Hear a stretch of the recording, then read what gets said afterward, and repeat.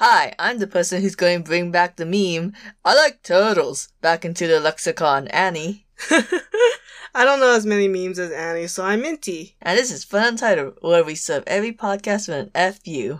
So we're going to react to episode 9 of Yashahime, and I know Annie's got her problems, so let's start with the pros before people start tuning out. I don't know, if someone said that Yashahime is written badly, but is fun to watch, and I want to meet this person, sit them down and poke their brain. I mean, gambling's fun, and with every episode you take a gamble of learning more about the original cast of Inuyasha. This one, it didn't pay off. Oh, I mean... we busted. This is when you put all your money on all the numbers in roulette, and then you get the 0. I think one pro that I do like is that because the demons are technically from China, which is the mainland. Oh, that's what they meant. Yes. I didn't catch that at all. Yeah. They kind of have new powers, so it's like a new dynamic they bring in. But then you do have to ask, how come the other perils can't use these clearly overpowered spells and magic powers? Did your pro turn into a con? I would say it's a pro and a con. A bane and a boon. Yeah, what else? Look, we're at episode 9 of Yashahime, and the fact that we almost have no answers to any questions. Every time we think we have an answer, it opens up 3 more questions. To be fair though, I don't think we were expecting an answer until like later into the series. Because I feel like Yashahime should have developed them more. Yeah. And then get into like the plot and the mystery that everybody's watching for. But I feel like they did too much teasing and now they're just not doing the payoff yet. So it's like, why don't we build them up and like them first before we touch anything about Inuyasha? We're just gonna go from beginning to end for this episode because I have a lot of comments and they need to be heard. Alright, go for it. Alright, first off, the biggest thing is they copied Shippo's past almost like verbatim. Almost. Even Shippo's dad had a little protective spell that protected his son from the bad guy. Oh yeah. So the whole thing is there's a turtle boy, his father, even though his impenetrable armor got cut by a sword in order to make a suit of armor. So it's like, I guess it's not that impenetrable then. And I know you're gonna say it was Chinese arts that he removed it. Well, why didn't he use that Chinese kung fu when he was fighting against the sun? Because clearly he can cut the armor. You know what I don't get is, Kanton is from China. See. Then, like, did 10 years ago he come to Japan, kill the dad, and stayed in Japan? Well, or did 50 he go years. back? I think he's only following him for 10 years. No, 50. He's 50 years old. Oh, okay. Then fucked up yo then. I'm just saying, I don't see why Kanton would stay in Japan for 10 years. I guess to work with Kirin Maru. Cause clearly Kirin Maru, Tiger Good Lady, and Boy Pig was in Japan. Okay, but then aren't they all from China? Sorry, I'm not hung up on this. Go on with your crap. I know you got a lot more to say. I just think you cannot steal the whole Shikon Jewel and the 7 Perils and then go rip off Shippo's path. That's stupid. And then we get to the crux of everything that made me so upset is that Moroha knows that Setsuna and Tora are her cousins. Yeah. I don't know why. That doesn't, okay, that's just another mystery. But the part that pissed me off the most, that Minty is dreading because I paused the episode and threw a fit, is the relationship between Moroha and Tora. Now remember everyone, because the show, wants you to notice, Tora is the main character. But I swear to goodness, she's the most unlikable shit ever. Because in the beginning episodes, they agreed Moroha would help out Setsuna and Tora because, it's a give and take. They'll help with the bounty hunting, Moroha will help with the dream butterfly, yada yada.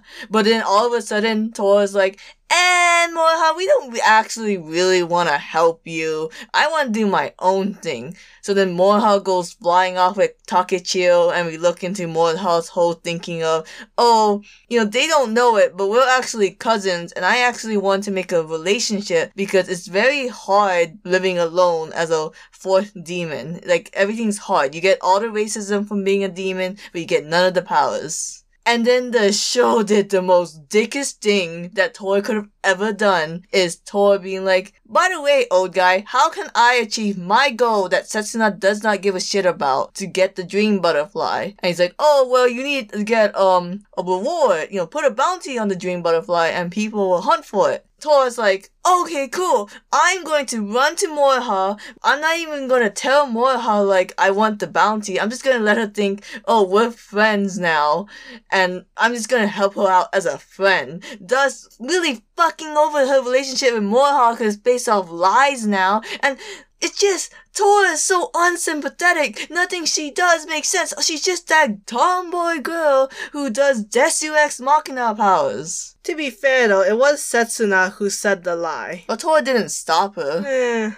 It's like, Setsuna has shown a lot more affection towards Moriha than Tora ever has. Because Tora only cares about Setsuna. She doesn't care about anyone else. Has Setsuna shown any affection towards Moriha?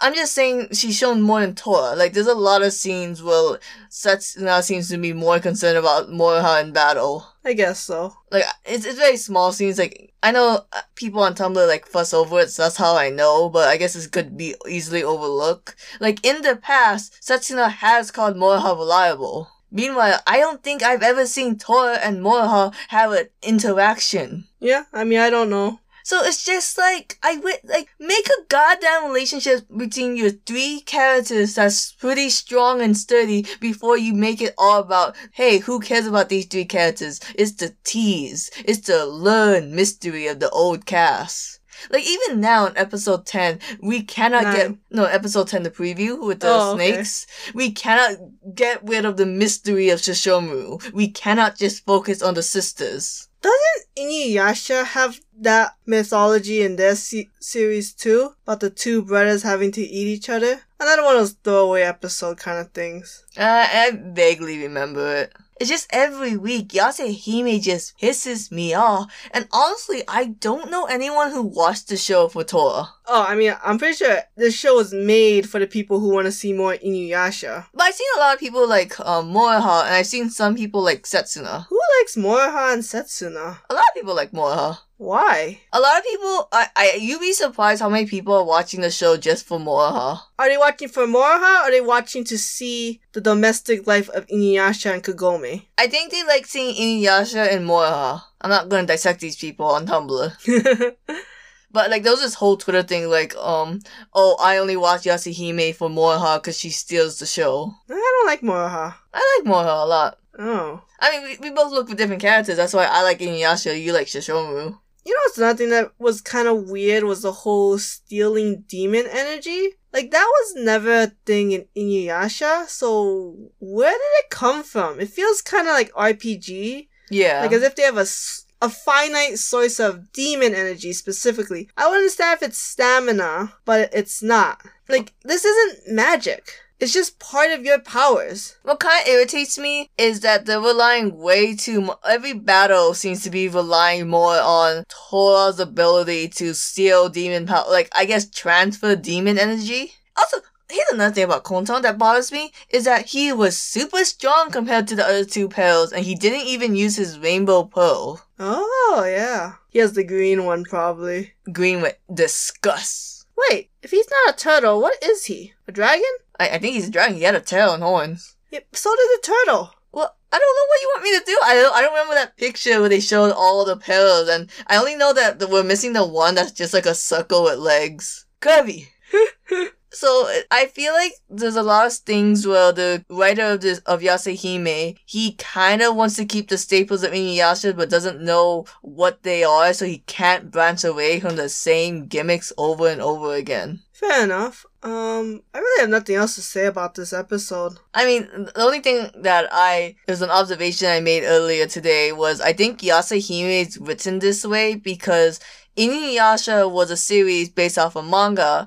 Every week you need a new chapter, so there needs to be a cliffhanger after the chapter so people keep reading. But meanwhile, Yasehime is an anime where they plan all the stories all at once. So when you plan a manga, it's kind of like, oh, I need there to be a payoff next chapter or soon, or else people won't pick up the next chapter. But for the anime, it's kind of like, oh, we already got paid for 24 episodes up front. So it's okay if like the first 12, it's all built up, and only like maybe the last episode, that's where the payoff happens. Because we already got paid for this, and we have all the story in general. So we know it's gonna pay off in the end. That's true, and I think it's easier to keep up with an anime, but it's so much easier to drop a manga because reading manga takes up so much time and energy compared to just watching something. Yeah, so I think that's why, like, I would say we shouldn't judge Yasehime this harshly, but at the same time, this is just all such bad writing. Also, here's the thing that we pointed out. Why does Moha constantly have to say, with this rouge, I become Beniyasha? Because the show is for 7-year-olds.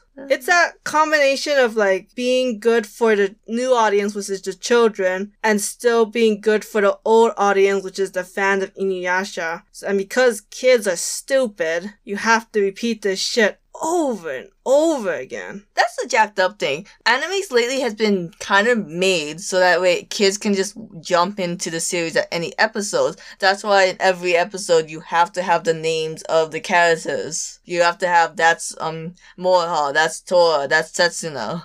But there's no way you can jump into Yasehime and be invested if you don't know anything, because then Tora's just going to be dropping about this dream butterfly you have no idea about. Oh, yeah. And isn't it weird that the first statement that they had in this episode was a very Tale of Two Cities kind of first sentence? Oh, they had this in a lot of episodes. It's weird. I don't like it. Oh, no, I feel like Kagome had one, but it wasn't the whole love and hate, joy and whatever. Well, I didn't get it was dream and reality. I was like, who's living the dream? Rin. Toa? Rin. I mean, Rin's backstory. She's a poor-ass girl who was starving. And she died. And she died from wolves. Never forget, Rin was killed by Koga's wolves. This is a fucked up thing if you think about it. And now she's in a tree. Yeah, now she's living the dream. Doesn't have to work a day in her life. Always, she doesn't have to eat anymore. Is that the work we all try to avoid? I think that's the American dream. You don't eat. That's like every apocalyptic story. It's we've gone to pills now. Oh, I would just kill myself if I had to eat Soylent. That drink that's supposed to have all your nutrients. Yeah, a meal substitute drink. Oh, I gotta go lie down now. Okay, so I guess we'll just wait till episode 10 and build more of the sisters' relationships. I'm gone. How's the podcast? Oh, it's a lot better with you gone. Okay, good. Okay, thanks guys. Bye.